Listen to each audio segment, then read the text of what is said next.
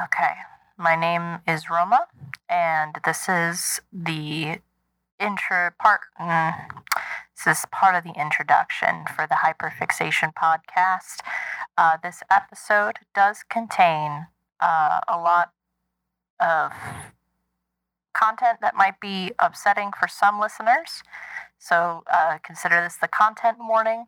The genre of this topic is a horror podcast, an audio drama, if you will. And though we don't talk about every single episode in it, we do mention qualities of particular episodes that may be upsetting for listeners, such as body harm, insects, self-harm, even suicide. They are all brief mentions, and we don't delve into them very deeply, but that's the sort of vibe the Magnus Archives has. So if any of these things upset you, or anything that could be adjacent, including things like Uncanny Valley or anything like that, please feel free to skip this episode, or you are welcome to fast forward very quickly and keep moving on through. Thank you so much, and I hope you enjoyed the episode.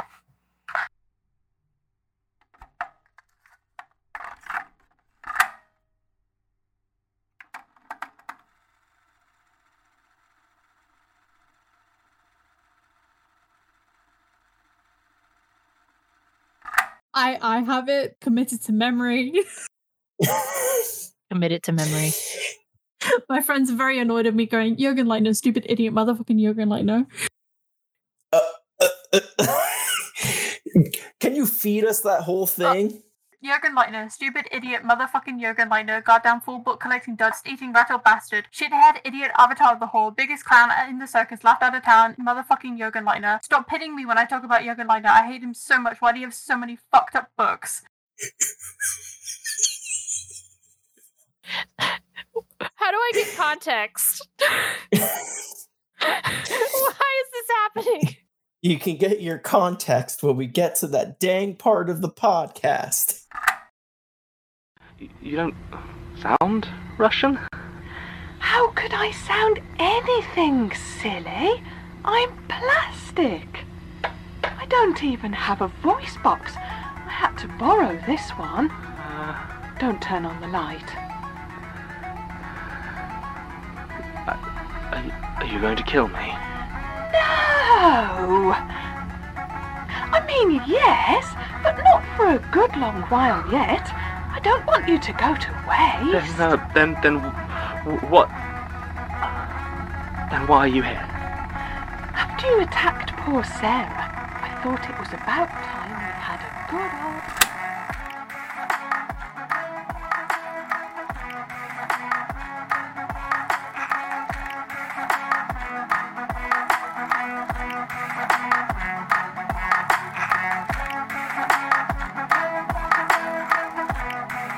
Hello, everyone, and welcome to the Hyperfixation podcast. I am your co-host tonight, Louis Robles. I use the he, they pronouns. We are a podcast where people come on our show, our friends, and they let us know what they're hyperfixating at for 30 to 45 minutes at a time, and they just get to info dump on us. We're very neurodivergent, super all over the place sort of show. But today, with me today is my co-host, Roma. Hello, it's me. I use the they and them pronouns, and I just get to sit in the back seat and listen for once. I'm very excited. Yeah, I pulled into the driver's spot today. Roma let me finally take over an episode. So here it is, me actually driving the car, and I'll try not to drive us into a damn ditch. Season 3, we upgraded from a canoe to a car.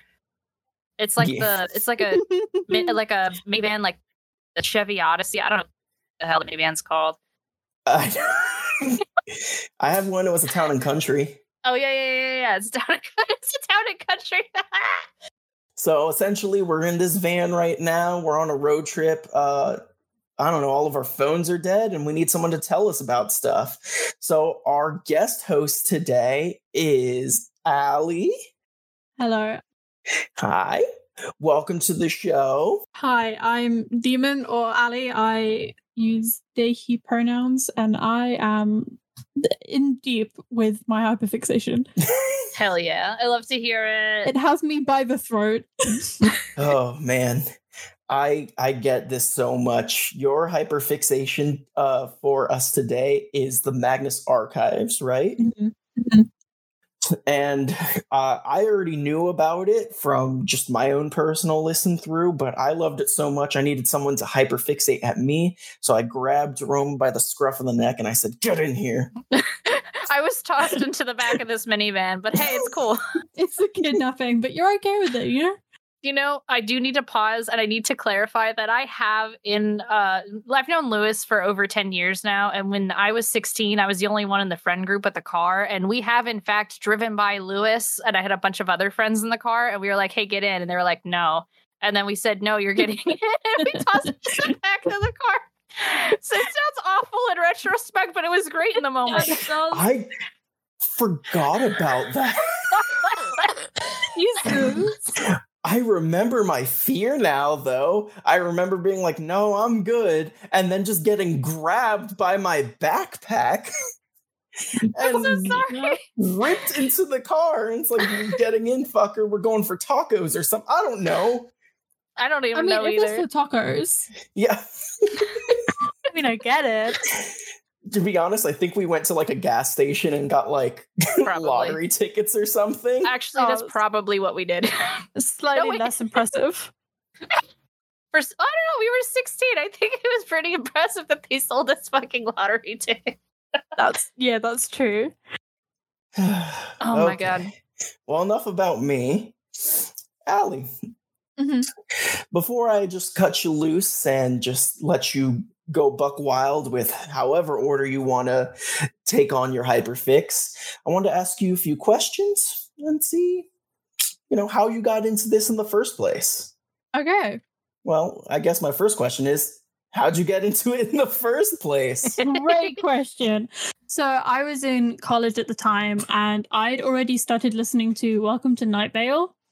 Great Oh, podcast. good. I think I heard about it on Tumblr, and one of my friends suggested that I'd really like something called the Magnus Archives, and I hate new things, can't stand new things, and so I was like, maybe not. Let's put a damper on that one. And they went, "No, it's okay. There's gay couples in it."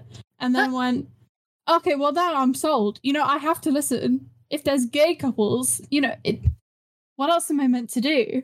And so I went home that night. I downloaded the entire series, which was, I think at the time, like 150 episodes. They were still updating season 5. And I listened to it as I walked my dogs, went on my commute to college. And I was there when season 5 finished, and I may have cried. Aww. I did too. It's completely understandable. It is. When you learn the ending, it is very understandable. I'm having a moment. What's your I'm moment? sorry. I didn't mean to interrupt you, Lewis, but I do need to describe this in feeling. So we're in the aforementioned minivan, and you two are in the front seat of the vehicle, and I'm just in the back seat with a hand on each of your seats, just looking back and forth between you talking about something that I don't understand, and I'm very excited. It's like my kids when I'm talking to my wife. Oh my True. So you got into the Magnus archives back in the day. It's good old 2019. Back in the day. A few years ago. How did I want to phrase this question? I had it and I lost it. Oh, so you've listened to the entire series up to this point. Before we started recording, you said you listened to it 3 times? I'm on my 3rd time. You're on the 3rd one. I'm what episode am I on? I'm on episode 50. Ayo. Heck yeah. Which considering the fact that each episode's around 20-ish minutes, and I started re-listening to it again a week ago. I don't want to say impressive. I want to say a little bit sad. Column A, column B, lines get a little bit blurred. It's all right. Yeah. I'm the same exact way, so I can't judge. So rude. Oh my goodness. Lewis, do you have any questions? Because I'm blanking. No, because I think that covers most of the beginning times. Yeah, we've established that Demon got into this in 2019. Lewis, you have listened through it once. I have listened to it once. My background is I was also listening to Night Vale, and I finished it. At least I was caught up. Did you finish Night Vale? Yes. Oh my god, I never finished Night Vale. It's just constant fuckery on top of each other, and I love it. Yeah, no, it's great. I love it. But like, I think I got to episode 200 and I give up. Tap out. I even bought the book, but that seems to have gone missing. I think one of my friends stole it or I lent it out and it just never came back. It disappeared. That's fair. Do you remember the episode of Night Vale where it was the episode about you and it was like from your perspective? Yes. So I was working as a tea tender and I was brewing tea in like a closet-sized room when that episode happened. That closet-sized room had a light sensor in it because, you know, people would walk out of it and not come back for a while, so it would just shut off. So I was listening to that episode. I forgot what part it was, but basically like a very loud noise happened and something intense happened and the light shut off in the room. I fucking lost it. Oh, God. That's terrifying. It was such a great experience and I couldn't have timed it any better. So in retrospect, it was awesome. In the moment, it was miserable. Yeah. No, that sounds about right. I'm going to take your tangent and raise it with another tangent. They have a light sensor, like a movement sensor in the men's bathroom at my job. And like most grown adults, at least I hope so, I use the excuse of having to go poop just to get off the floor and be on my phone for a while. Oh, yeah. Let me tell you how terrifying it is to just be sitting on the toilet pants down. You know, you got to complete the whole look, even though you're not doing it. Mm-hmm. Yeah, go on. And then just the lights just turn off and it's pitch black. My phone is has the light sensitivity thing on, so the brightness immediately dims down to almost nothing. And this has happened a few times, but the worst time probably was the first when I was in there and that happened. I turn on the flashlight on my phone and I'm just muttering to myself like a grumpy old dude. And someone comes in, they just hear a muttering ass Lewis in the bathroom. Oh my God. It's what is it? Olin Rogers. It's a Monday skit all over again. Freaking again. All right. Let's get a little bit on track. That's my 13-year-old reference. If anyone gets it, let me know. I get it. Thank you. Yeah, so I listened to Night Vale. I was enjoying the shit out of it. And then, like anyone does, I Googled shows like Night Vale. Oh, yeah. And Magnus Archives, I think, was either first or second on the list, but the name didn't catch my eye enough for me to watch it or listen to it. Mm-hmm. But it did stick in my head. And then TikTok said, hey, let me just keep over and over again showing you a bit from the Magnus Archives until I said, all right, you win. And then I fell in deep. Was it the Nicola Orzanoff part? Yeah, it's the Nicola. Yeah. It's a good bit. I like it. It's the creepy. voice acting is phenomenal. Like every part of the show, but that specifically, it's the way it's portrayed.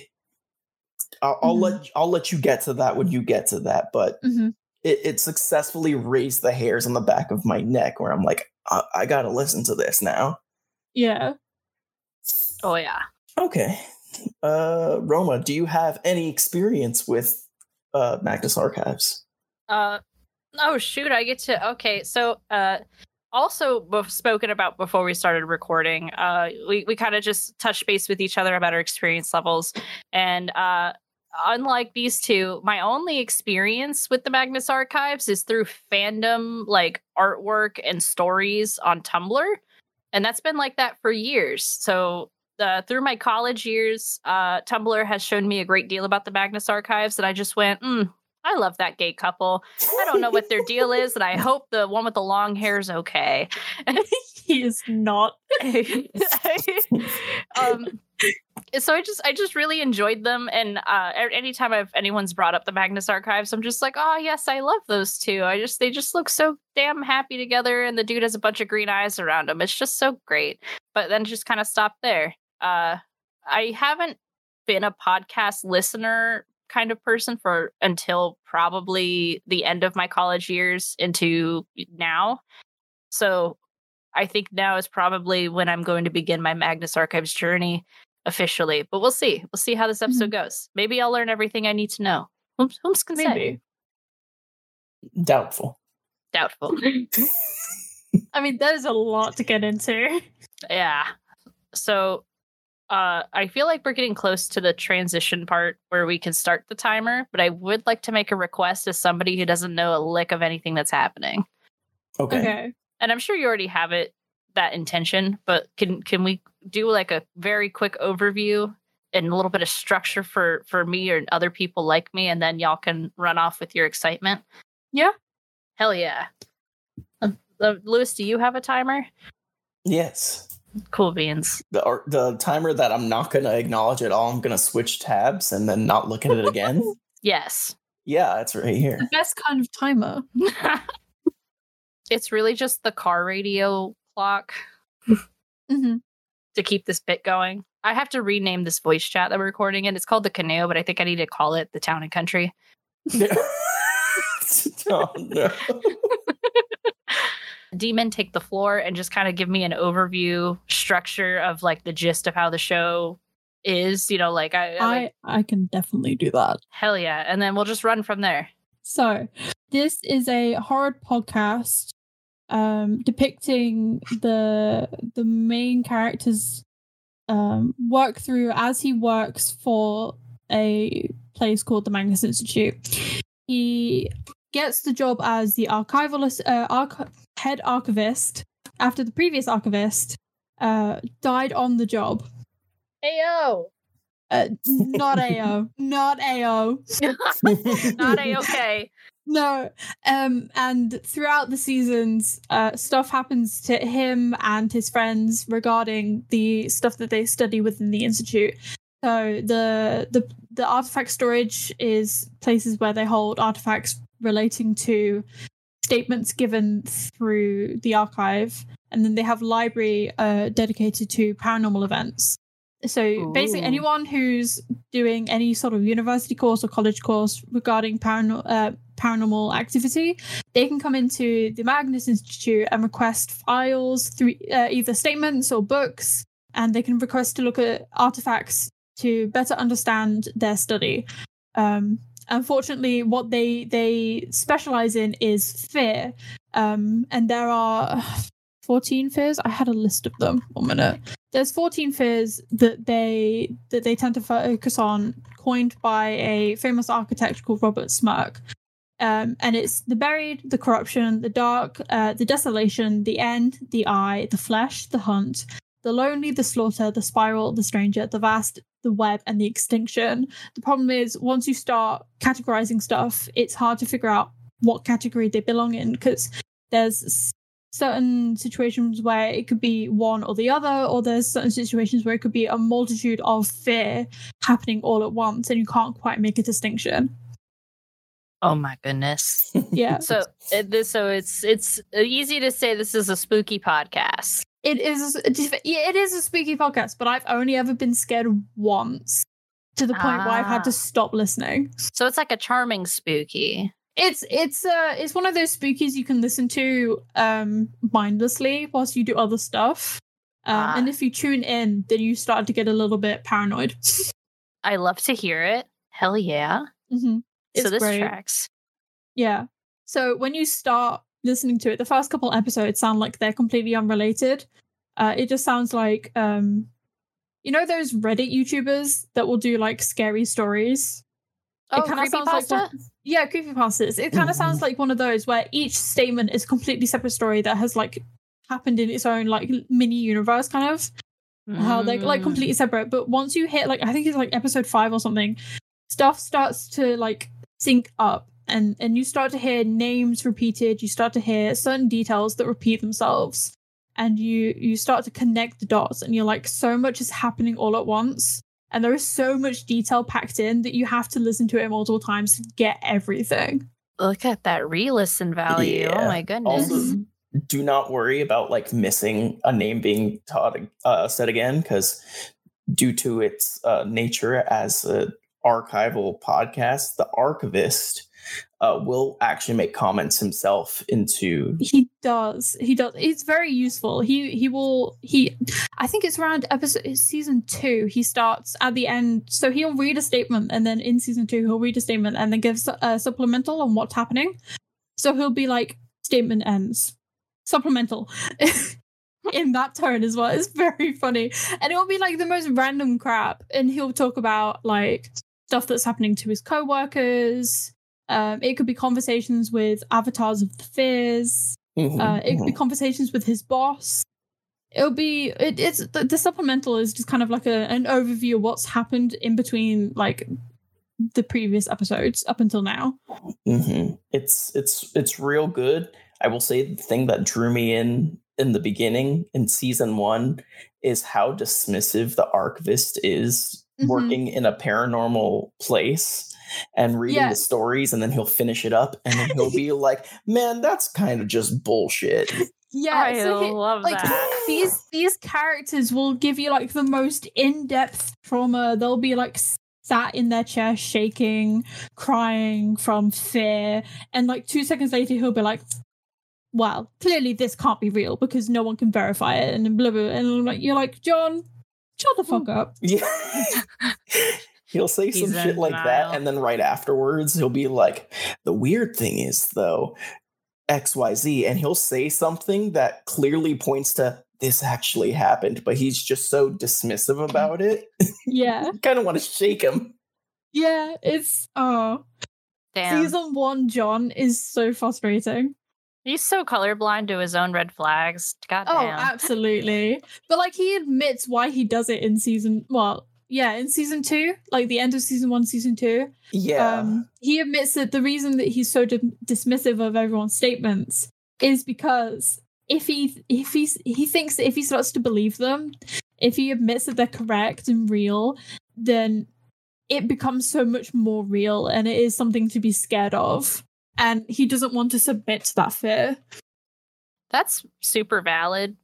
It is. Like, you can understand why he does it, but it's still like so frustrating.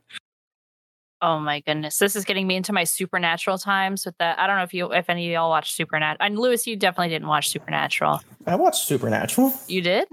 I tried to rewatch it, but I started watching it with my wife, and then I was on second shift at the time, and then I came back home, and she was many episodes ahead of where we were, so I gave up.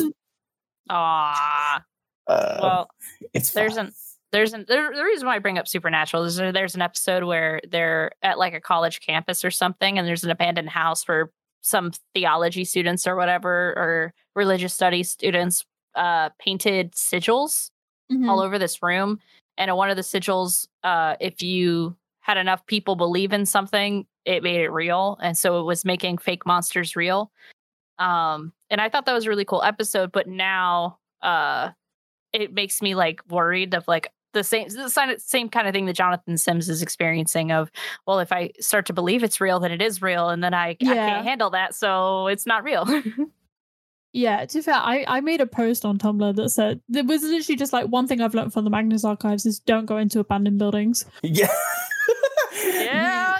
You think they would learn that lesson? Yeah, to be fair, that's mostly when like all the spooky stuff happens. The second they go into an abandoned building, everything becomes like 10 times more scary, and you're like, maybe John should stay away from that abandoned warehouse. Mm-hmm.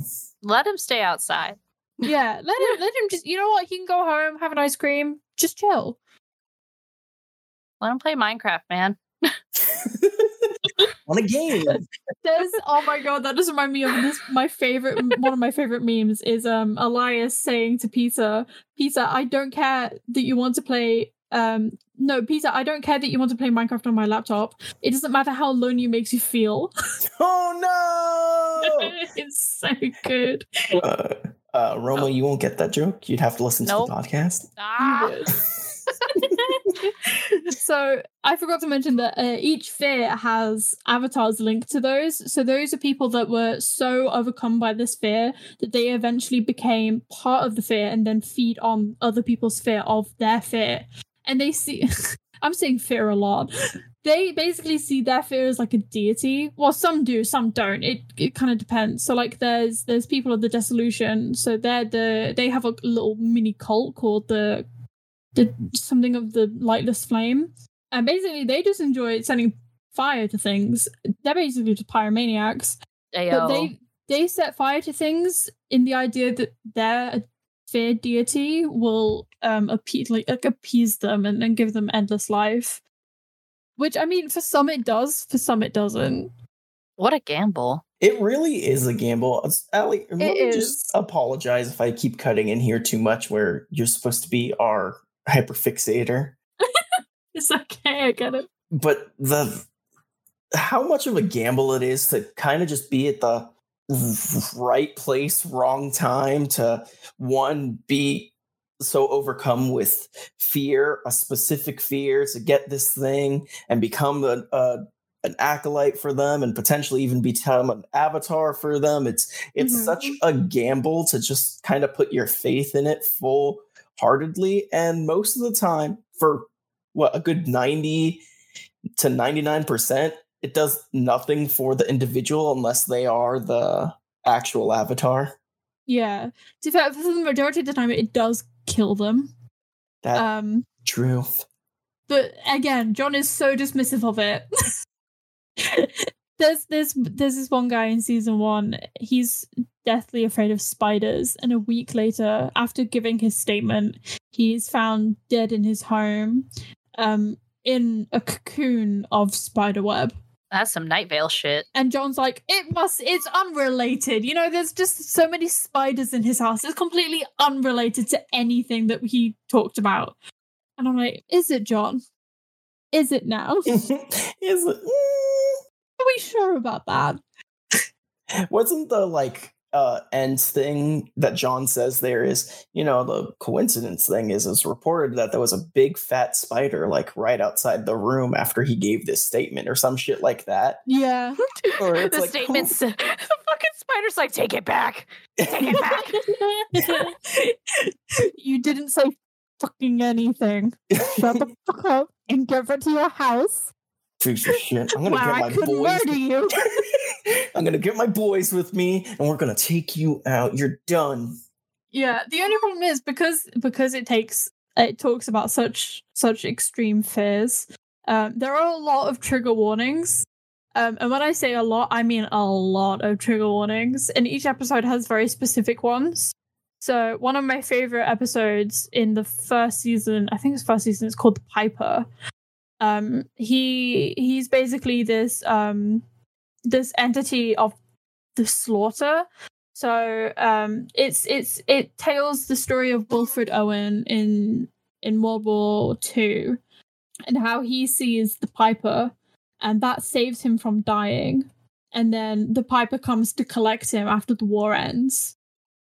Yeah. Oh, and I love the Piper so much. I just love his little tune. He has bagpipes. It's great. Does he come with mice? No, but I think he's either got 3 or 4 faces, one of which is a constant scream, one of them is a battle cry, and one of them won't open its mouth because when it does, blood and dirt pours out from it. Oh my goodness. Oh yeah, no, there are some heavy trigger warnings, but it is juicy. Hey yo. I'm fascinated by everything that you've told me so far, because now puzzle pieces are starting to come together. Yeah. I don't know. Have you watched Blue Lock by chance? I have not. Okay. Well, it's pretty much like I was a puzzle and the puzzle pieces came off of me. And then now that I have new information, the puzzle pieces are reforming and I'm getting a better picture of what's going on here. Yeah. And I love what I'm hearing. Yeah, so John. So actually, I should talk about Jonah first. So Jonah Magnus was the guy who started the institute in like 1818 or something, and he was enthralled with the idea of obtaining as much knowledge as physically possible. And so he became an avatar of the eye, or as some call it, the beholding. And it's the eye is basically the fear of being watched, or like of someone knowing stuff about you, or like knowing your like deepest secrets. So I feel like we all kind of fear the eye in some way. Mhm. And so he does his best to try and hold on to being the head of the archives, the head of the institute. And so over time, it's weird. He does this ritual where he becomes the new head of the institute by hiring someone else and becoming them.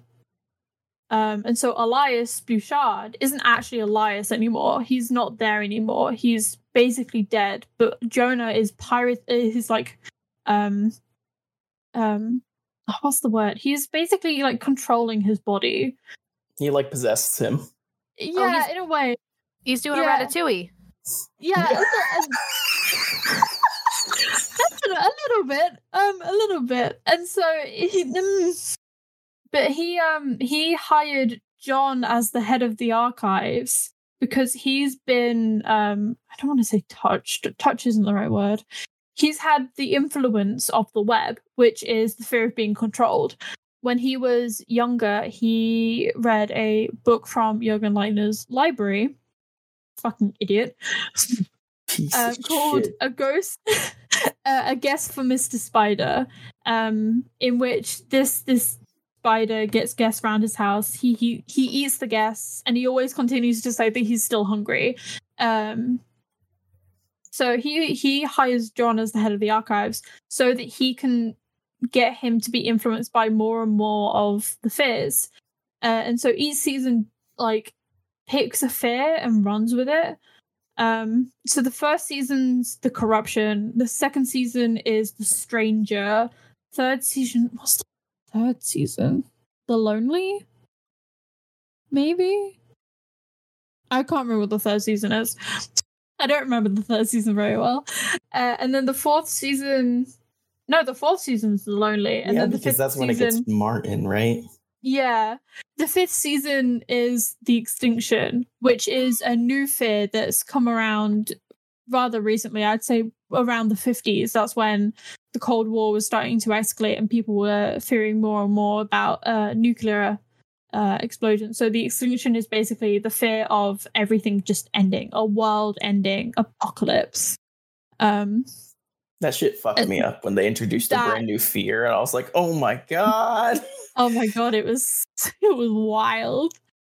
But yeah. So each fear has their own little avatar, and John becomes involuntarily becomes the avatar of the eye, mainly because everyone's keeping him in the dark, and no one will tell him actually what's happening.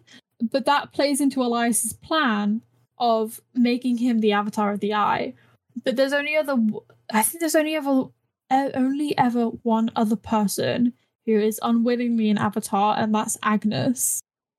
Oh, I love Agnes. Agnes is just, I love her so much. So she was born an avatar for the lightness, for the dissolution, and they basically raised her as basically like a mini deity,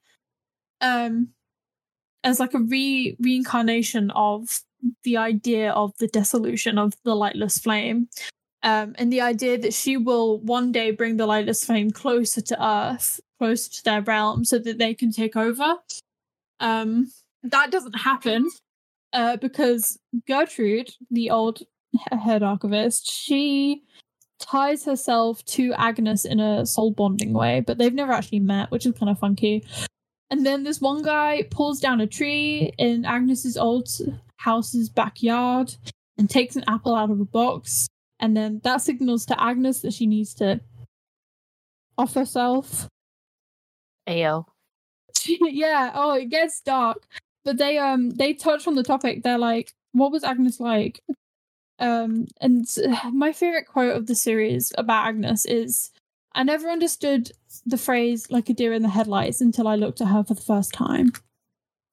Oh, it was so good. That so episode good. alone really hurt me. Yeah. This poor dude. That dude, I don't remember what that dude's name was, but he fell in love with Agnes, not knowing what she was. And on the day where she, when the tree got pulled down, she put her hands to his face and kissed him. But because she's an avatar of the lightless flame, she's like burning hot. So in the process, she burned his entire face and left him disfigured. And it's so sad because this like dude who worked in a coffee shop just wanted to get to know her.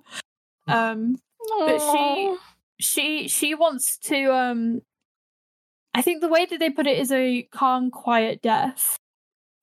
With the idea that if that happens, that she will one day return to the lightless flame, all because of that one insidious of emotions, hope. And I love Agnes so much. I love the idea of her, but I don't think I'd like her as a person. To be fair, she never really wanted. Like, she didn't have a choice. And then when this guy showed interest, it was like the first time she was treated as a person and not as a deity. Yeah. Yeah. No, I think she reveled in that a little bit too much. Yeah. Because, when you're getting treated like a deity your entire life, you don't know how to connect with people. And it's just really sad. So, like, Agnes and John are the only two people that really didn't choose. It was just kind of like forced upon them by other people. Martin didn't choose the lonely. He did though. But he didn't choose it. It chose him, and then after like maybe a couple of episodes of fighting it, I feel like he just jumped, like he hugged it like a sweet embrace of like, you know what, I am sad and lonely. Yeah, a lot happened to him. So John went into a 6-month coma, and then his mum died. So like a lot happened to him in such a short like 6-month span that it kind of like just Peter Lucas taking over the Institute couldn't have happened at like a worse time. He made him into the lonely. He did. It was really sad. So Martin, at some point, he gave in and just kind of resigned himself to being lonely. And this was the pivoting point of them getting into a relationship. John decided to go into the lonely and use his powers as an eye avatar to find where he is and convince him to come back to the world and to resign himself to not being lonely. And it's so sweet. Oh, it is so sweet.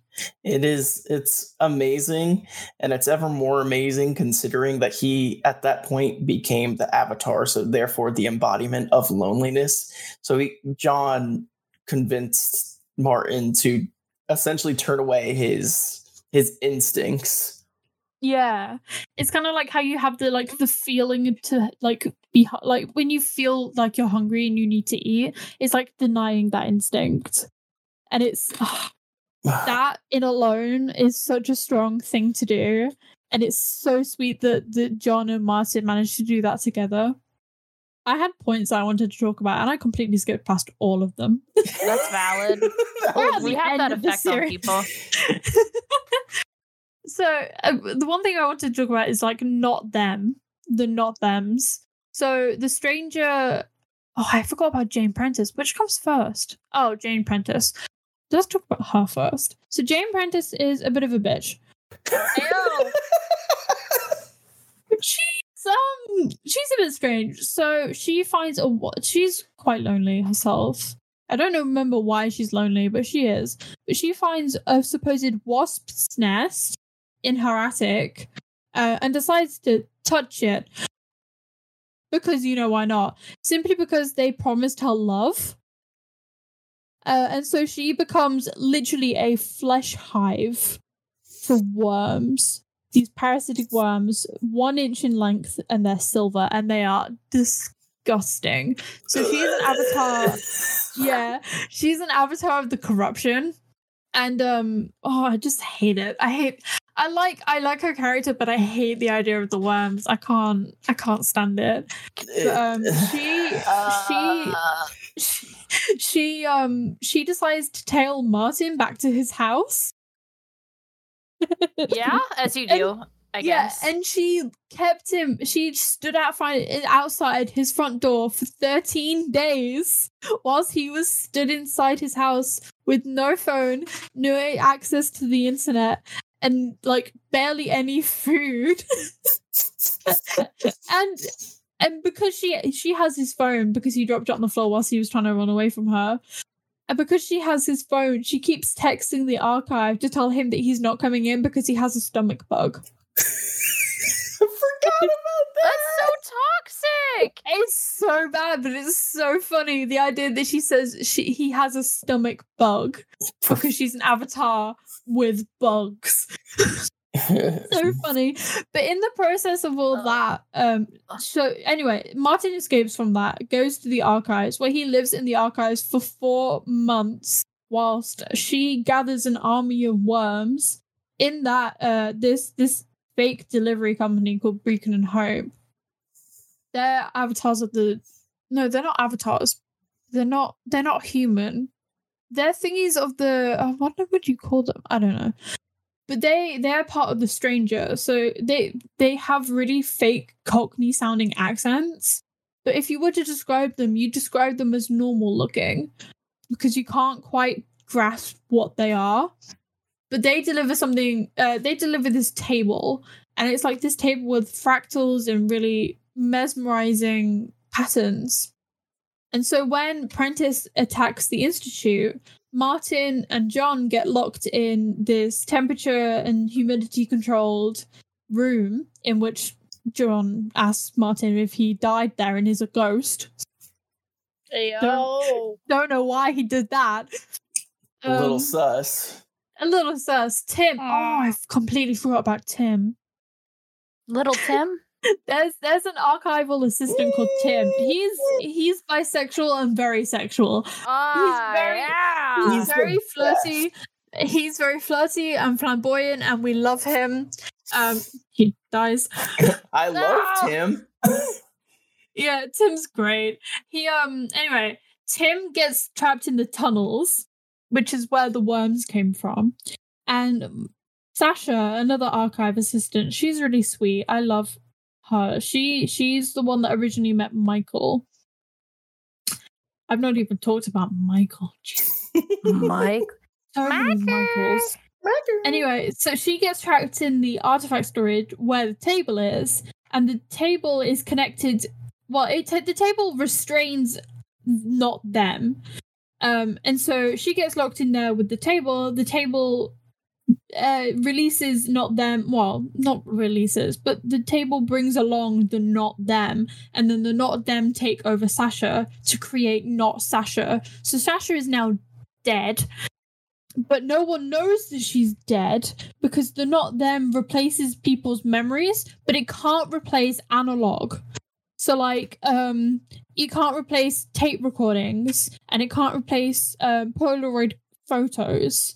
And so in the scuffle of Jane Prentice attacking the archives, not Sasha hides all the tapes with Sasha, like original Sasha's voices on them. Anyway, someone who had previously given a statement to the archive commented on the fact that she can't find the original Sasha, just the new Sasha. She comments that it's weird to hire two Sashas. And they're like, but we haven't hired two Sashas. There's only one. She's like, oh, well, that one's different. She's different. Michael. There's actually, there's technically 4 people called Michael. So there's Michael Shelley, the original archival assistant of Gertrude Robertson. There's Michael, the one with the doors. There's Michael Crew, the avatar of the Vast. And then Michaelia Salata. He's technically a Michael because Michaelia is basically just a foreign version of Michael. But the Michael I'm talking archive. about, yeah. It might as well be. Out of like the 50 characters, there are 4 named Michael. I mean, why not? And the main character is named after the voice actor for him. Oh, no, John is one of the creators of the show. Hence why it's named after him. I completely forgot about that. Yeah, they co-created him and Alex. Anyway, so Michael the Distortion, he I don't want to say he is the hallways, but he has a door and hallways, and they make no sense. There are no left turns. No, there are no right turns, but if you make a left turn, there are suddenly no left turns, only right turns. And they don't make any sense. I mean, you will literally go in circles and never be in the same hallway twice. Isn't there like mirrors lining the hallway also? There are strange mirrors. They don't show a picture of you. They show like those funhouse mirrors where they distort you. And then there's like paintings of things, and the wallpaper changes color, and the carpet has spiral designs in it, and it's very interesting, honestly. John describes him as having a laugh like a headache, and it is such a good description. But I love his laugh. Honestly, his laugh is great. I could listen to it to fall asleep. It's so good. So he takes in someone called Helen. I should talk about how Michael became Michael. So before Michael was Michael, he was someone else, but I don't remember who he was. But to fair, he wasn't actually Michael. He says that that's a certain type of identity he can't retain. So he's not technically Michael, but he's also not the spiral. He's somewhere in between being a person and not a person. But Gertrude basically fed Michael to the hallways and gave him a map to become Michael as a way to control the distortion, to stop a ritual from happening, to bring them closer to Earth, to their realm. The rituals. The rituals. I'm getting to that. Fucking Christ. I forgot about the rituals. So Michael takes in Helen, and I love Helen. Helen's a boss bitch. I love me a boss bitch. She is. So after spending months in the hallways, she eventually finds the right mirror to break through to become the new distortion. So Michael gets replaced by Helen. And Helen, well, to be fair, Michael was about to kill John. Just for fun, really. No reason other than that. And Helen's like, I don't want to deal with that. So Helen becomes Helen. Oh, that's very confusing. It's so confusing. Helen becomes Helen and saves him. Is like, would you like to come into the hallways? I can take you back to the Institute, because he's being kidnapped by Nicola. And they form a sort of alliance until the end, in which one of my favorite lines comes from it, and John's like, Helen, was that a lie? And Helen's like, no. He's like, Helen, got you rattled. Oh, it's so good. Oh my gosh. It's so good. I think one of my favorite lines, or like repeating things, was John constantly accusing Helen of shit, and Helen being like, listen, that wasn't me. And he's like, no, like, fuck you. You were Michael. You did this, and now you're Helen. So it was still you that did it. It was like, yeah, it was me, but it's not me. It's not the me now. That was the me before. Yeah. It's great. So the rituals. So again, because these avatars see the Fizz as their deities, they don't actually know what the Fizz want. They can just assume that they want something. And to fact, mostly their assumptions are correct. So they perform these rituals, very specific to the type of Fizz. So Nicola, who is a avatar kind of the stranger, she's not actually a human. She's a mannequin that is wearing someone else's skin. I hate that. Yeah. I don't need that.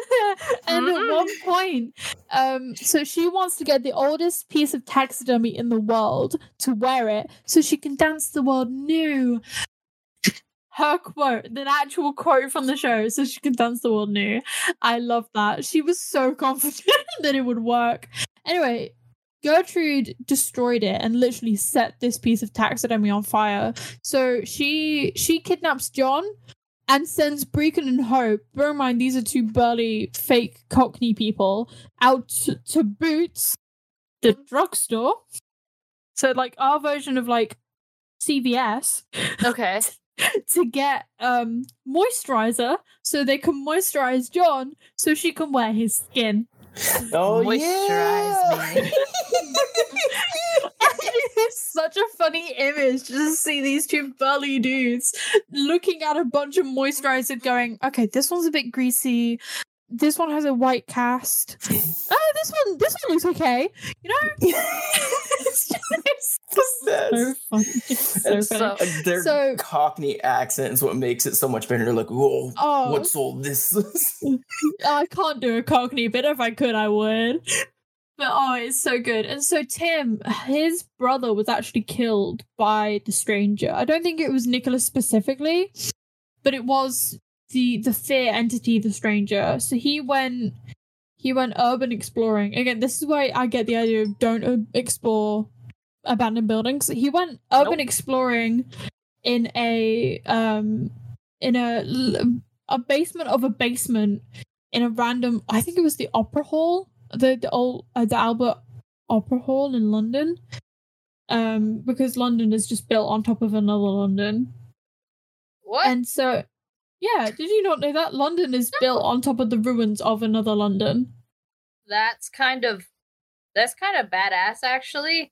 I think there might be 3 layers, because there's the layers of like medieval times, and then there's the layers before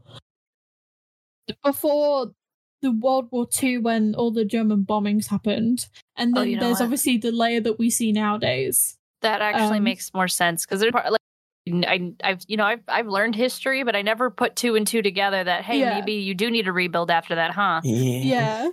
That's metal as fuck. I'm so sorry. That's just like, yeah, I'm built on the bones of my old grandfather. Yeah, the bones of my bones. I could go into a whole other tangent about Victorian parks, but that's for a different day. That's for another episode you'll be on. That is. I know too much about random places in London. Anyway, so he goes urban exploring, gets killed by the stranger, and Tim starts working for the Institute to try and figure out what happened to his brother. And so when the whole ritual for the stranger is happening, he says to Nicola, maybe are you stressed? You sound stressed. Maybe you should go see the circus. I hear the great Grimaldi's in town. Grimaldi is the person who created her, essentially. And sets off a bunch of C4. And they all... Tim dies. Daisy gets hidden in a coffin. I'm not even talking about Daisy. Daisy's a whole other thing. Daisy gets hidden in a coffin. Basira barely makes it out alive. John's in a 6-month coma, and everyone in the strangers realm, except for I think it was Brecon.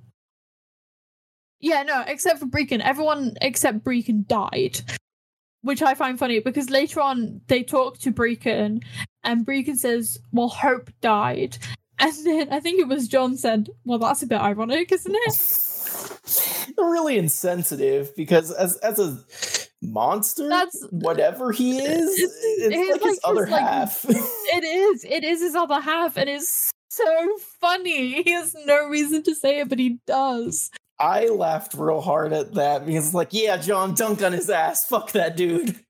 Yeah. And so whilst John is in his 6-month coma, the Flesh attack the Institute, and this guy called Jared gets stuck in Helen's hallways. And he's basically like this bone collector. He collects other people's bones in him. So he's like this 7 foot tall, very strange looking man. And he's just like He's mostly bone. And he's very strange looking. He gets stuck in there. And so Daisy becomes an archival assistant, but not willingly.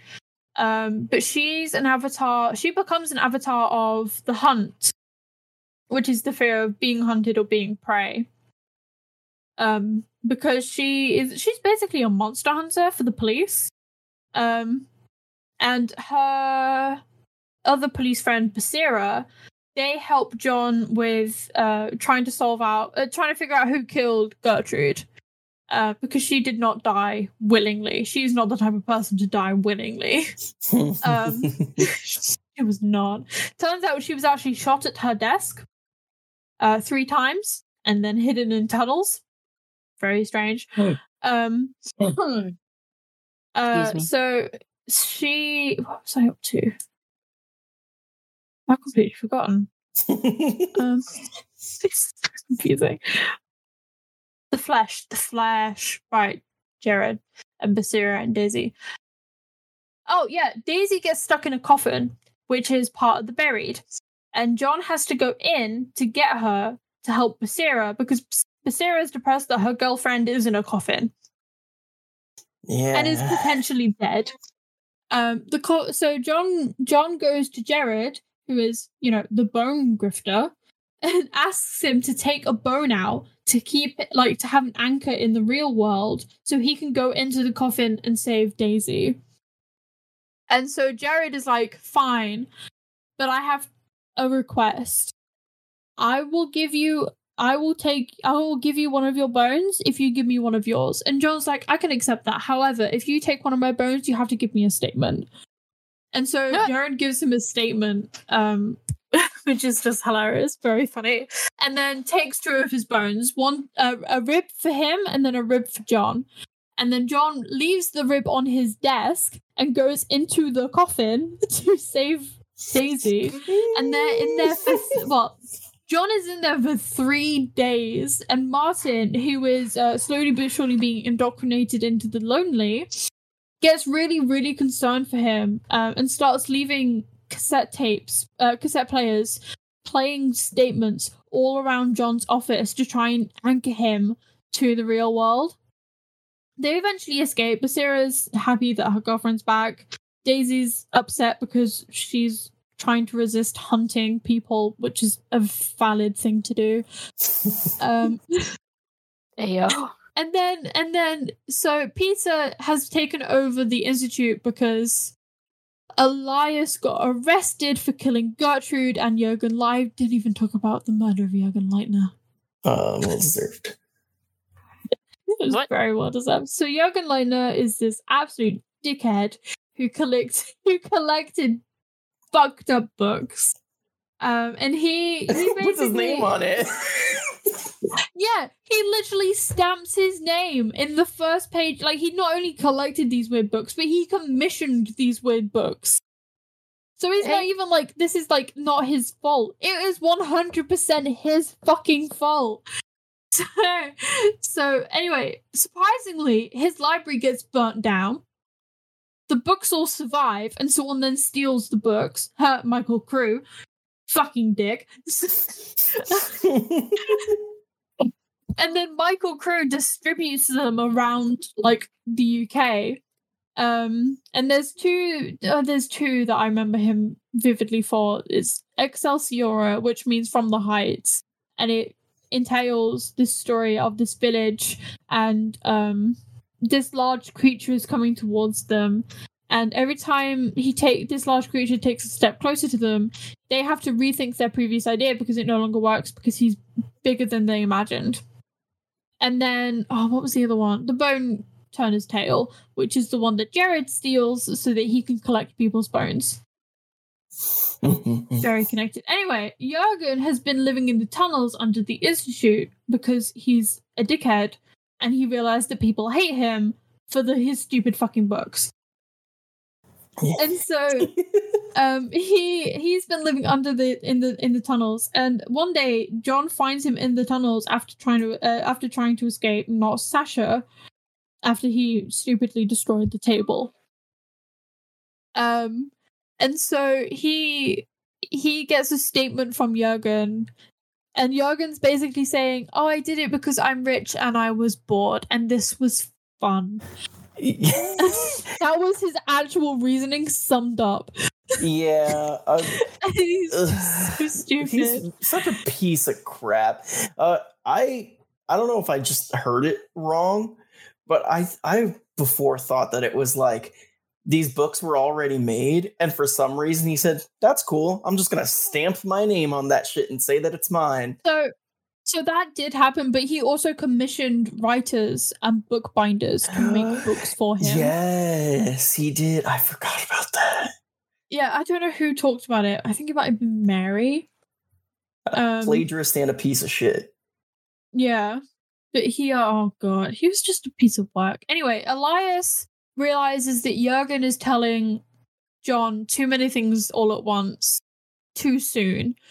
And so he goes down whilst John's taking a smoke break, which he shouldn't be doing because he's an idiot. And he found a pipe that was laying in the room, which John had picked up because he was trying to protect himself.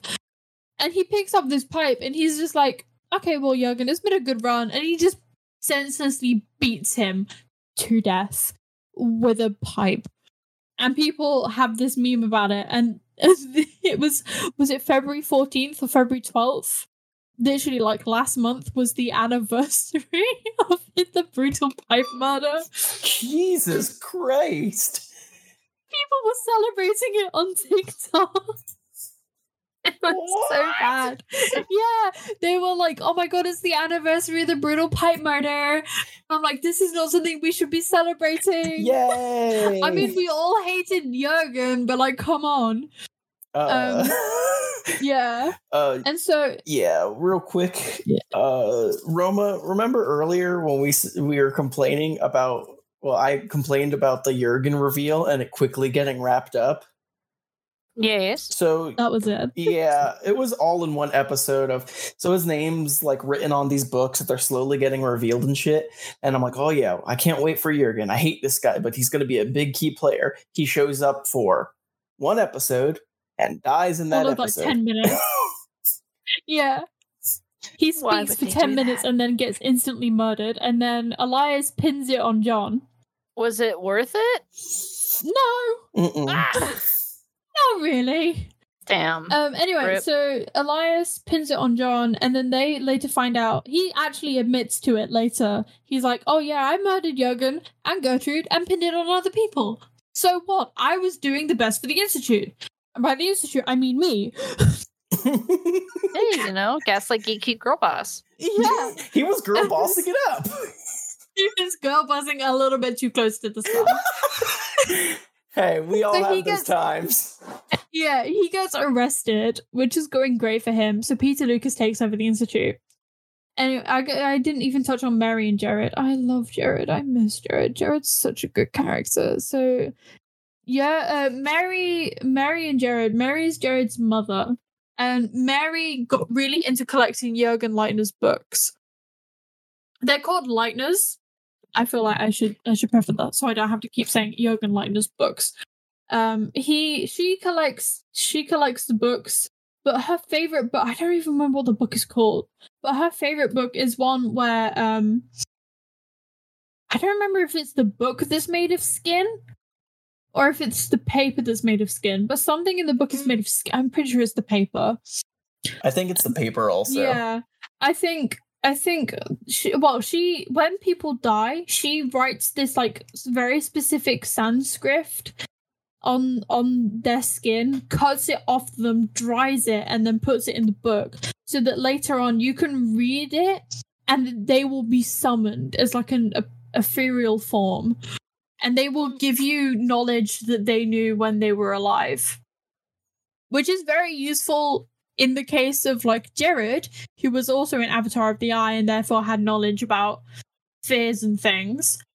Not so useful for his dad, who only just about knew what was happening with Mary when she murdered him because he was blind.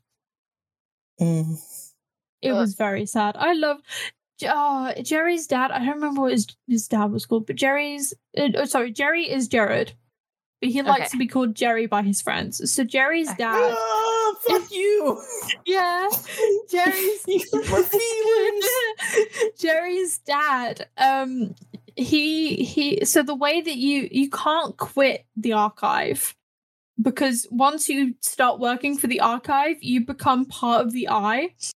And the only way to quit working for the archives is to go blind, whether that's naturally or gouging your eyes out. Hotel California. Such a lovely place. And Such so a lovely thing. Jerry's dad, who's got a newborn at home, he really wants to quit the archive so he can do the best for his son. And so he blinds himself so he can go home and care for his son the best that he can, because he knows that Mary's not fit to be a mother in the way that she would be if she was alone. And then, like, a week later, she kills him in his sleep and then writes on his skin and puts him in the book and never talks to him again. And so Jerry's dad never got to see Jerry properly. And that's so sad to me, because he did all of that only to be murdered by his wife. He did all of that to care for his son. And it's so sad. So Jerry dies. Does he die of an aneurysm? Or like something with his lungs? I can't remember. He dies of something. And Gertrude very quickly writes the thing on his skin, cuts it out, and puts it in the book. And Jerry is basically being used as like an encyclopedia for fear. And he sure is. He is. So John asks him very politely to like put him to rest. So he rips Jerry's page out the book. Oh no, one more thing. Before he does that, he says, "Oh, thanks, Jared." And then Jared goes, "It's Jerry." Sorry, what? My mum calls me Jared, but I wanted my friends to call me Jerry. Aww. See, like, I think his only friend ever was Gertrude, and Gertrude was only using him for like certain things, and it's so sad to think that his only friend was someone he never got to know in his life, and that's so sad. It's also the thing that his dad called him. His dad didn't call him Jared, his dad called him Jerry, which makes it even sadder when he dies. It's sad. And so he burns his page to finally put Jerry at rest. So Martin slowly gets indoctrinated into the Lonely by Peter Lucas, who's taken over the archive. And Peter keeps drilling into the fact that there's a new fear rising called the Extinction, and the Extinction is coming, and it's coming soon. And so whilst indoctrinating him into the Lonely, he's also trying to train him to to prevent the Extinction from happening. And one of the things that he has to do is go down to the Panopticon, which is part of the underground prison under the archives, and kill Jonah. Because if you kill Jonah, the Jonah in Elias no longer exists, and therefore he can no longer cause the Extinction. However, Martin, who's been pushed around his entire life, has only ever been told what to do, has never stood up for themselves, suddenly decides, no, I'm not doing it. I don't want to do it. You can't make me do it. And so, that's a good line in, I think it's season 4, is Martin asking Peter, where are his eyes? And Elias appears in the background and just goes, exactly where they've always been, Martin, watching over my institute. And you're like, ooh. Dun dun dun. This motherfucker escaped from jail so he can watch his own murder.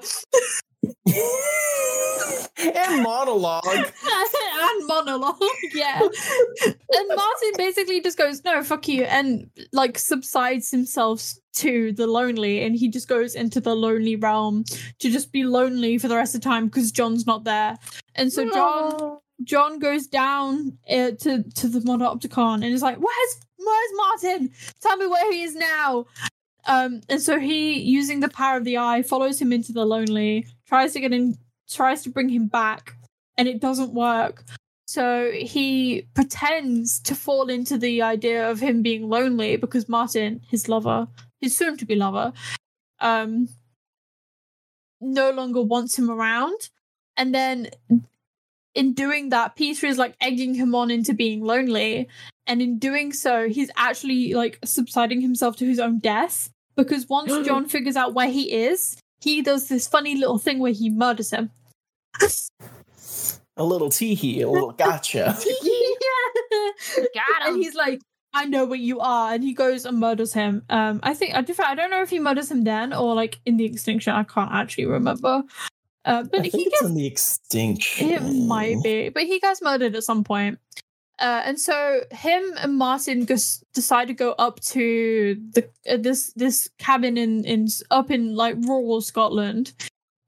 Which is where Daisy used to take people to kill them because it's secluded, which is fair.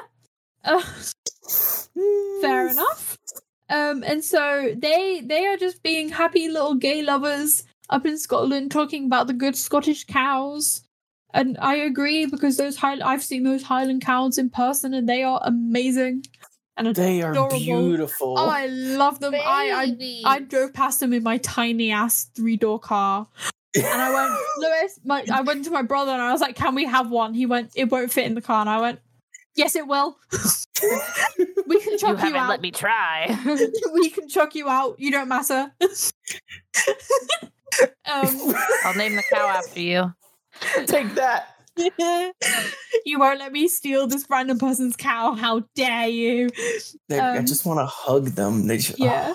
And so Basira, the people in the archive keep sending him statements to feed him, because if he doesn't do a statement, he'll die.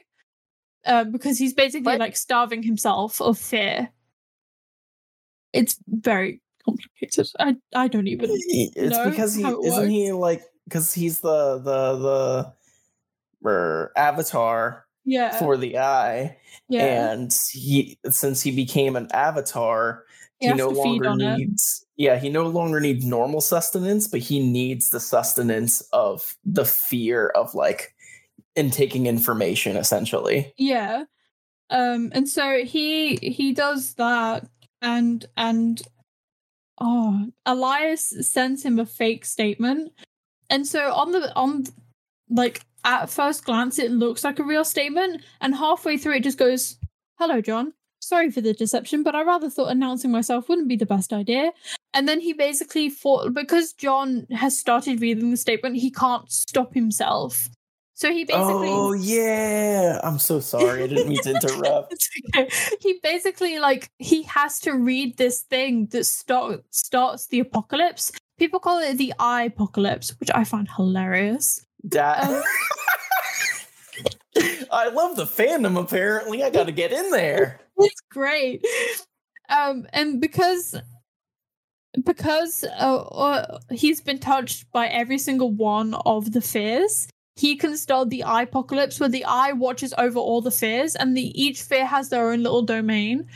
And they it's not even like the entire fear, but each subsection of each fear has their own little tiny little domain, and it's so specific. Some of these are so specific.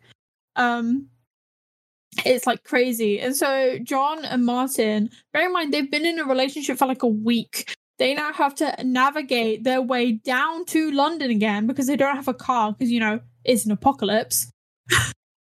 And they have to go through all of these domains, and in each domain, John has to stop halfway through and not read a statement, but take one of the statements from the people around him and say it out loud into a tape recorder to feed himself.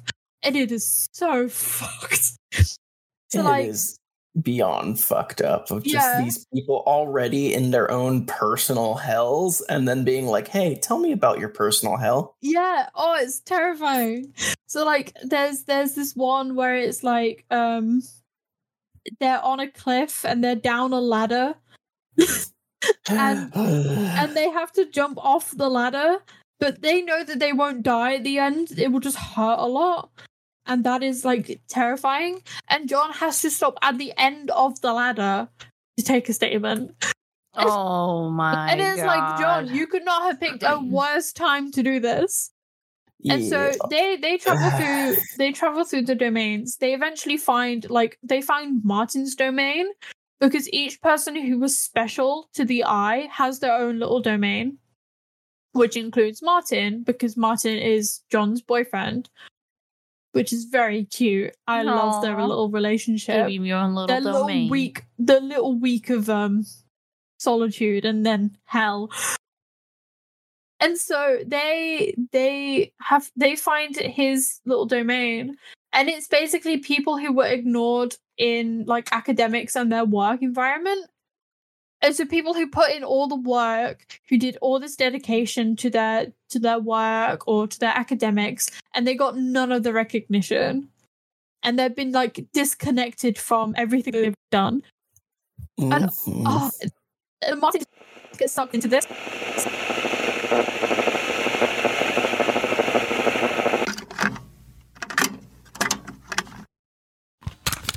Hey everyone, it's Kingdom.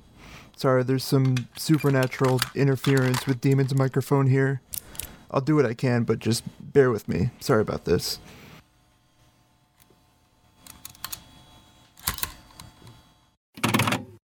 And he basically sees a version of himself that is his subconscious talking to himself. In this time, whilst Martin's doing that, John's killing Helen, because Helen tried to kill him in a hotel. Very confusing. There's so much happening. There is. Hence why I'm listening to it 3 times. Oh, goodness. And they eventually reach London. And they go into the Panopticon where Elias is.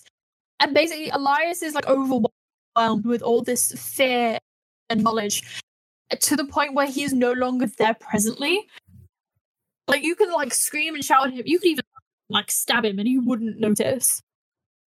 And so they go back, regroup. They think about what they need to do. Oh, I forgot. Annabelle Kane. She's an avatar of the web. The web is the idea of being controlled. She's controlling people. She shows that in this one house. Ooh, you're getting a little robot-y. Oh, am I sorry? Recently.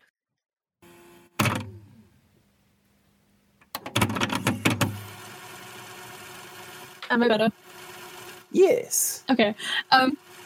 So she has this thing with the house, and she's been using the tapes of the web, and there's a portal to another universe, but it's not technically open yet because it needs to. The eye needs to be destroyed for it to open. Okay. They regroup, figure out how to kill Elias, who's technically Jonah. And they decide that Martin needs to be the one to do it, because if John does it, he'll just kind of be swapping places with Elias, and so the eye won't actually be destroyed. It will just kind of, like, swap people. The power will shift over. And so a new meat puppet, essentially. Yeah. And so they stick to that plan, but John goes early and kills Elias behind everyone's back. But Martin predicted this and told everyone to go, like, set off an explosion early, just in case. And so he goes up to the Panopticon, sees that John has been taken over with this, like, basically taken over from Jonah. And John looks at Martin and he just goes, I'm so sorry, but you're gonna have to kill me. It has to be you. The eye won't let me kill me. And Martin is just like, no, there has to be another way. We can't do this. We've just so much has just happened. You know, we're in love and we need to do this. And they basically decide that if they die together, they don't know what's going to happen, but at least they'll be doing it together. And so Martin has to kill John, and then it cuts back to their friends looking through the rubble of what used to be London, back in the normal world where there is no fear whatsoever. Well, I mean, there's fear, but not the fear entities. And they're looking for John and Martin, and they can't find them, and they eventually resign themselves to the idea that they are not there anymore. And then it ends. Boom. Yeah. Yeah. It is. There is so much that I haven't even talked about. I'm so stressed. One of the coolest things I found about this that we didn't touch on was, these what the hell was it called? Avatars. Fears. Not the avatars, the ceremonies for the gods. The rituals. The rituals. So Gertrude, the previous archivist, spent her whole time as the archivist finding fears that were close to doing their ritual and disrupting it in some way so they don't bring their fear into the world. But then we later find out from when Elias is monologuing through the tape recorder, he's like, hey, none of those rituals would have worked anyway because all of the fears had to come into our world at the same time. They all had to be manifested at the same time because it's essentially it's part of the same being in a way. Yeah. Which is why John was needed to touch all of the different fears to manifest it into reality.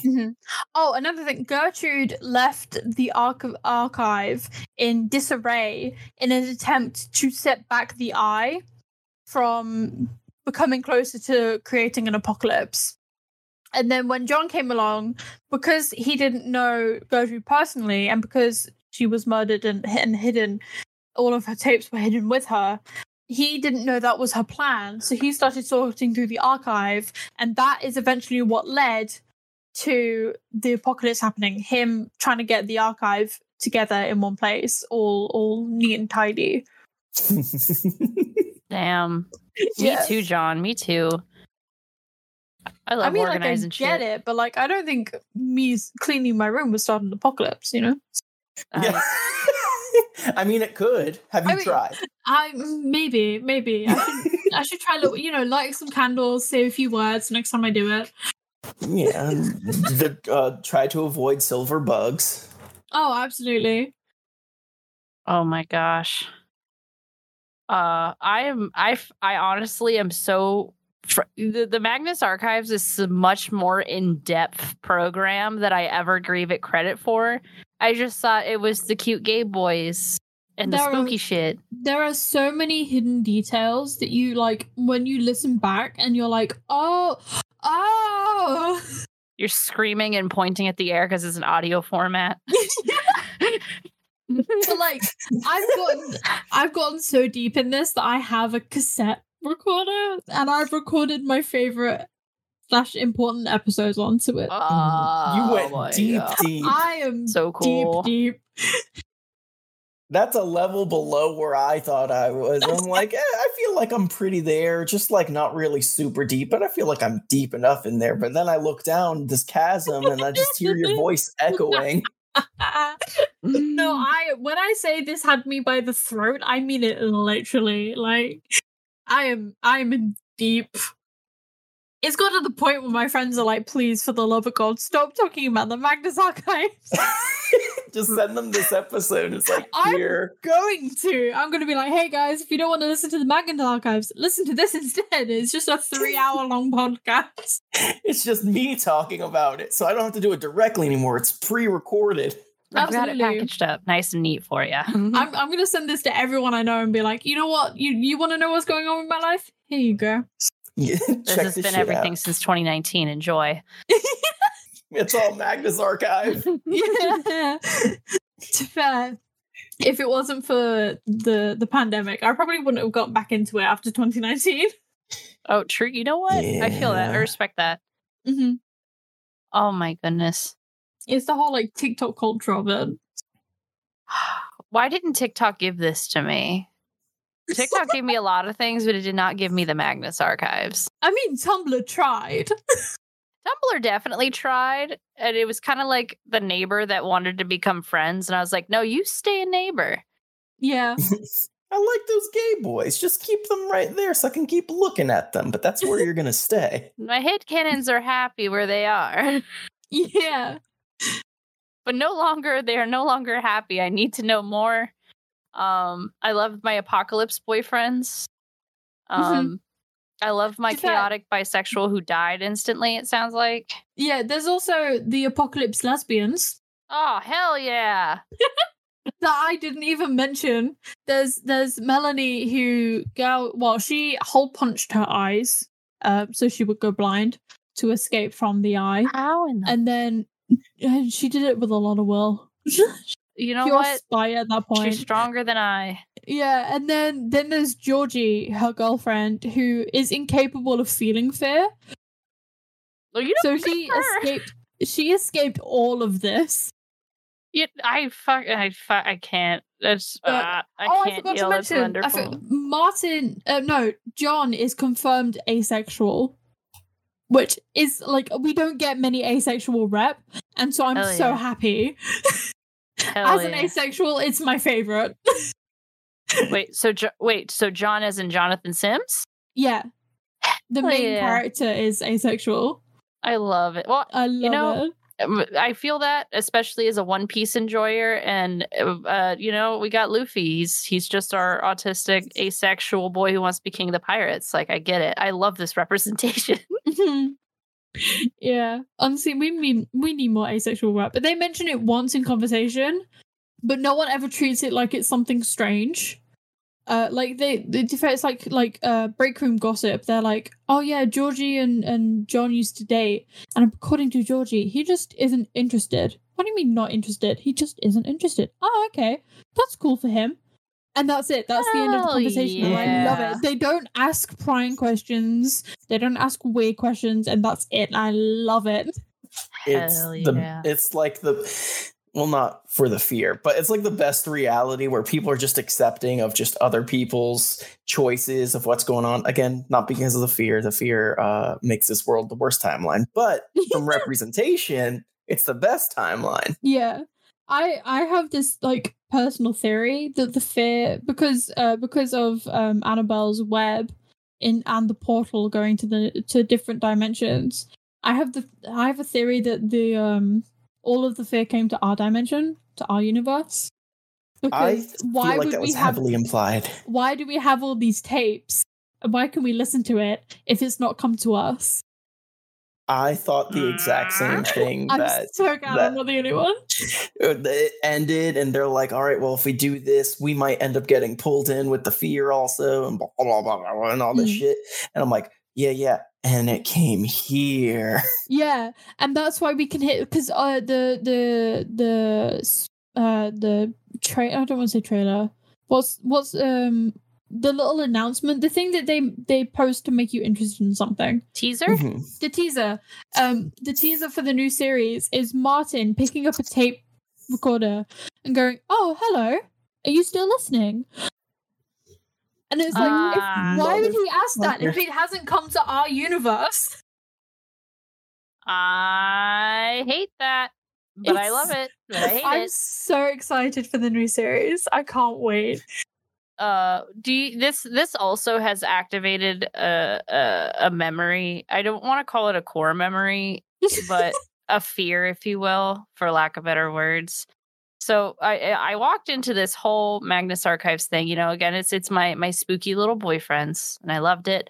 And then I find out that it's actually like a fun, casual, spooky show, and then to find out that it might be a little more than casual spooky. I guess depending on what your definition of spooky is. But I think one of you mentioned analog horror, and you activated the Mandela Archives fear of mine. To briefly go over it, my partner Tony is absolutely obsessed with the Mandela Archives. I think that's what it's called. And it scared the shit out of me, but I couldn't remember what it was called until just now. So at the point that you mentioned analog horror, I looked it up and scared the shit out of myself. And now I've tripled scared the shit out of myself because now I'm thinking about the fears in our dimension. So thanks. You are very welcome. But no, to be fair, there's only been one episode where I could not listen. and I don't remember what it's called, but it's about an abandoned kebab shop. I don't. Wait, no, I don't remember this too much. So the abandoned kebab shop is this one dude murdered his wife and put her into the kebab meat, and basically turned his customers into cannibals, which is very good for him. He gets arrested, done for quite a few crimes. The kebab shop gets gutted out and closed down and gets abandoned. One day, this one dude goes into the kebab shop after seeing some teenagers in there graffitiing something, and he is exploring this abandoned kebab shop, and he turns around. And bearing in mind, this place is pitch black, and I was listening to this like in the dark as I was like trying to recoup from a migraine, and he looks down into a cabinet, like an open cabinet that is literally pitch black, and all he sees is two eyes and a smiling, grinning mouth. I hate At that point, I paused it and threw my headphones off. Because again, it was pitch black in my room, and I have like blackout curtains, and all I could imagine in my mind was these fucking eyes staring back at me in the dark. I didn't sleep that night. No. I had my own fear. So I was doing like a courier job at the time, so I was just listening to podcasts while driving. Mm-hmm. And the morning that I listened to this specific series of episodes they're like, yeah, we used to have a really bad ant problem and shit. And they're like in the vans and blah, blah, blah. And I was like, oh God, that's terrifying. I don't know what I would do because I'm usually driving on the highway. I can just pull over and deal with ants. And then it was the episode of Martin being trapped in his home. Mm-hmm. For 13 days, and the sound effects of these little silver worms of like, and I'm like, ugh! So I kept feeling like there was stuff crawling on me while I'm driving. Yeah, no. Oh, I hate that. Bad vibes. I just drove in silence after that. Mm-hmm. Valid. Oh God. But the problem is, I keep hearing songs that all of my friends listen to. And relating them back, like in my own mind, relating them back to the Magnus archives. And so I listen to those songs on repeat, and my friend's like, oh, you must be really enjoying that song. And I'm like, yes, it reminds me of this one character, but you don't want to hear me talk about that one character, so I'm going to shut up now. This one is my Jonathan Sims song. This one. Yeah. So I have a Michael song. I have an Agnes song. Oh my God. I'm not even kidding. I have a couple other songs. No, in fact, I'm waiting for a new song to come out to be my John song. Gotcha. I'm very excited for that to come out. I don't know when it's coming out though. I need to check. Oh man, I am having the thing that I have at every end of these episodes where I just go, oh, I'm like, it's like I can't even find the right way to describe it, but I'm just like so soaked up in the serotonin from acquiring a new thing in my brain, but also now it's the staring into the pit, and I see the glint of Lewis's glasses hanging off of a ladder, and then and then there's little horns from a demon just a little ways below that. Well, to be fair, whenever I learn something new, I take a moment and I'm like, just remember, this is what the eye wants. It's ruined so many things for me. I can't watch documentaries anymore. You know, the eye would love me. Yeah. Yeah. This podcast in a way is just like a servant of the eye. Yeah, I cannot tell you how many things I have like experienced since getting back into the Magnus archives, and all I can think about is, oh, this would be great for this entity, and this would be great for that entity, and I'm like, shut the fuck up, brain. I don't care that this aligns with the slaughter. Let me just enjoy this context by itself without introducing Magnus Archive again. Yeah. I'm like, please, for the love of God, let me enjoy Valorant. Let me enjoy Minecraft. I need to know which fear likes Minecraft. The Vast. The Lonely. The Lonely. The Vast and the Lonely are very co-aligned because the bigger the space, the lonelier you feel. That sounds like a beautiful toxic relationship. It is. Peter, I don't care how lonely it makes you feel. You cannot play Minecraft on my laptop. Wait, are Peter and Martin tight? Peter is like a father figure to Martin in a toxic way. I hate that. Because Martin's dad left Martin and his mum, and Martin then had to care for his mum after she experienced health issues. Aww. And Martin's mum became very toxic towards him because he is the spitting image of the man who left her. It's so bad. Honestly, I love Martin so much. He does not deserve half the shit he got. Poor baby. Poor little baby man. Aww. I think my favorite thing about the cast, the voice actors, is they are so willing to just say random shit that people have given them to say. It creates such great memes, such as Elias going, "Nya." I just have it saved somewhere. Randomly, Elias going, "Nya." Oh, what was the other one? Oh my god! So you're telling me this kitty man, this 200-year-old kitty man, that's the director? No. Who's that? John and Jonathan Martin. Sims and Alexander J. Newell. Alexander plays Martin. Jonathan Sims plays Jonathan Sims. He's very creative. Wait, so this fan art of this 200-year-old man with cat ears. That's Elias. Okay, that's what I was. Okay, the head so that's of the why. institute. Yeah. So the Nya led to this. Yeah. All right, that's what I needed to know. Wasn't Gertrude voiced by John's mom? I have no idea. At this point, I'm just going to find out. I think that the voice actor is John's mom because would not be surprised.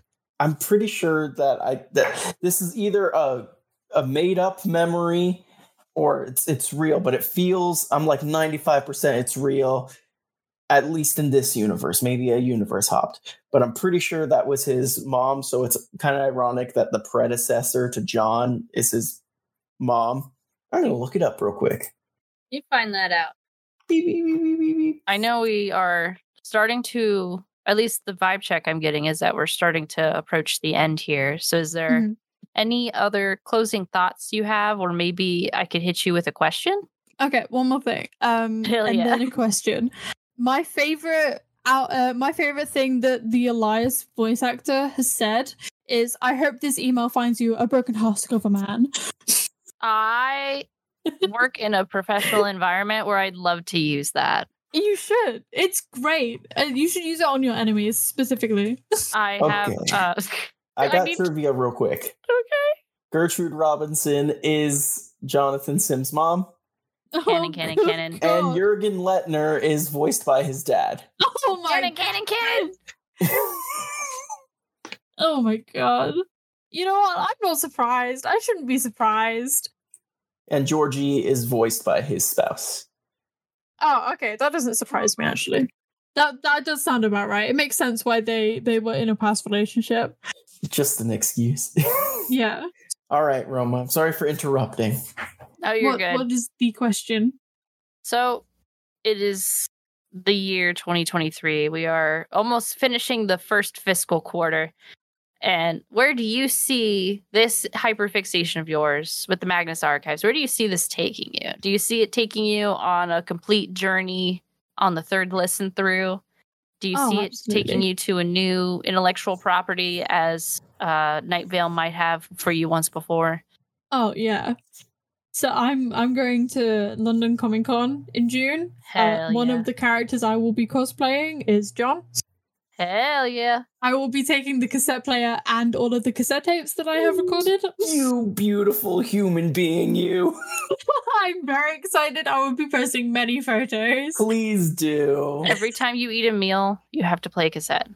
Oh, yeah. No, I have like all of my favorite memes loaded up on the one with the song intro. Simply because I can. The tape's 30-minute long. The tape is 30 minutes long. I need to pad it out with something. Ayo. And the meme sounded like the best idea. Oh, I need pictures of this. Please send us pictures when Oh, absolutely. this happens. Oh my god. I mean, it won't be like for another 2-3 months. So yeah, listeners, keep an eyeball out. Get in the Discord. Absolutely. Come see these. Lewis, do you have any closing thoughts? I know this is also a hyperfixation of yours. No, we talked about everything I wanted to talk about and more, and anything that I didn't directly think of as we went across it. I was like, oh yes, that thing I want to talk. Even That's the advantage of having 3 listens through. Yeah. It's too much knowledge up here. I've got like a co-feeling one of that, like getting knowledge dumped into me. It's just like kind of euphoric of like, yeah, now I know more about a thing. But also the other feeling of like, yeah, I got to make my friend listen to a thing I was excited about. For a second there, I was like, you took my line. And then I was like, wait, you also took my other line. That's my season finales. I love this. I really like this dynamic. This, I will say, and regular listeners will pick up on this, and new listeners might not realize this, but this is the first time we've had a format like this, where we've had 2 people who knew and 1 who didn't, i.e. me. Usually it's just one person who's knowledgeable with another person who isn't. And so this is really fun. I really like this dynamic. So do I. It's really nice to finally have someone else to bounce things off of. Absolutely. Instead of my friends just being like, oh, do we have to hear that fucking Jürgen Leitner rant again? No. I found out really quick that none of my friends wanted to hear about it, and the only person who was mildly interested was Roma. It's like, I would love to get into that someday, and I'm like, okay, I won't do any spoilers, but it was really cool. Yeah, see, the problem is, like, some of my friends aren't into, like, horror, and so they don't want to hear it because, like, it can be triggering for them. But some of my friends are so aligned with very specific entities, and I just want to tell them, but I know that I'm like overstepping a boundary, and it sucks. I've assigned you the headcanon. You are now. Yeah. Like one of my friends is obsessed with the clowns, and their Discord name is literally a clown. They are so stranger aligned. And they need to know, they need to get into it, but like, I don't want to overstep a boundary. This person listens to this podcast and goes, oh wait, that's me. I will make them. Goodness. Thank you both of you for this. I know I was told about this this afternoon, and I'm glad I made it. And I feel good. I feel great. It is great. I feel amazing. I felt like an overeager partner. Like if someone expressed interest in you and you're like, oh, you're interested in me? And then I just immediately was like, how about we go see each other later? We do this, we do that. And that's what the emails felt like. Do it now. I'm like, oh, you're available today, I see. How about tonight? Taps pointer fingers together. Ooh, woo, please talk to me. Ooh, let's talk about the gay spooky voice. I mean, as someone who literally has a 0 sleep schedule and a lot of free time, we can do this every day if I'm okay with that. Like, wait, well, hold up. What time is it for you right now? It is 2:30 a.m. Oh my lord! This is a normal Tuesday for me. Actually, it's Wednesday now. As long as you're enjoying it, that's all that matters. I'm loving this. To be fair, I'm usually up this late with my friends anyway, so good. I used to work the 4 a.m. to noon shift. I was up, wake up 2 a.m. All right, now I start gaming. But now I work a normal 9 to 5. I've sold my soul to capitalism. Oh, that's the worst. It is. Anywho, I think we're good. We don't have any other things. I feel good. Yeah. I'm so glad. Hell yeah. So, we shall get into the plugs. Demon, is there places that people can? Huh? I'm pulling up my Twitch. Oh hell yeah! I remember the actual name. Hell yeah! Where can people find you on the internet? So you can find me at twitch.tv/demons_hunt, and then most of my socials are the same. some with the underscore, some without the underscore, some with a slash. Hell yeah. Tag them into just about any social media and you'll eventually find me. I have the same, I should have the same icon for everything. Hell yeah, hell yeah. And of course, come on into the Discord and chat with us about the Magnus archives, and I'll promise I'll keep y'all updated on my progress. Lewis, where can people find you on the internet? If you want to find me, you can find me on Twitter at the Selborsiul, Selborsiul, where I have been pretty active and just most recently ranting about how TikTok showed me a fatphobic video and I got very angry. You're valid. Valid, yeah. That's 100% fair. And when I got your tweet notifications on, and when I saw that, I was like, who do I need to buy? Who do I need to fight? I'm trying to segue. Please hold. I'm turning on the segue. I'm getting on the segue. I'm now riding into the sunset with Paul Blart. Wow. The American dream? Yeah, I salute to the American dream, Paul Blart, and I say, you can find me on the internet. I appreciate your butt at the twitter.com. That is IAPPRECI, the number 8, URBUTT. You can find me most anywhere that way. And I tweet nonstop. I don't shut up, and I am not sorry about it. That's how I live my life. Yes, Tumblr's the same, except it's spelled correctly. Anywho, that's all I got. And now I jump off the Segway and I crash it into the other version, the rest of the plugs that will be put in post later. Thank you to the Moonshot Network for making this podcast happen. You can find this show and many other amazing shows at twitter.com/moonshotpods. You can also catch the network streaming on twitch.tv/Moonshot Network. And the next on the list is plug the editor, which is me. So thanks, Kingdom, for editing it. No problem, dude. If you have a podcast you need an editor for, Attack on Kingdom, TACHYO on Kingdom. It's like this is my Better Call Saul moment. Did you know you have editors? Well, the Constitution says you do. And thank you to Offuscate for our intro and outro music. You can find them at Offuscate on Instagram, Twitter, and SoundCloud. So check out their stuff. Also, we have a TikTok. You probably already know that, but it's just the Hyperfix Pod at TikTok. I remembered that at the end. Be careful. Don't die. Do not follow Jürgen Leitner's footsteps. And Badoo.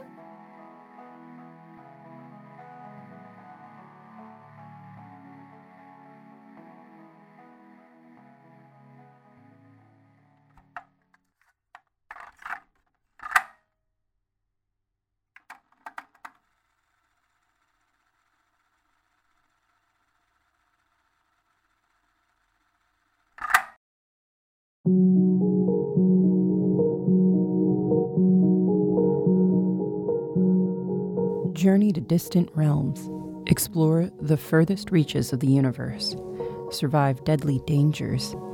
Experience matters of the heart and more in a new actual play podcast. Join me, Audrey. That's right, just me, as I play tabletop games designed for one player. From journaling games to tarot games to even games that take me outside, I'm bringing you along for the ride. Join me for every episode of Alone at the Table.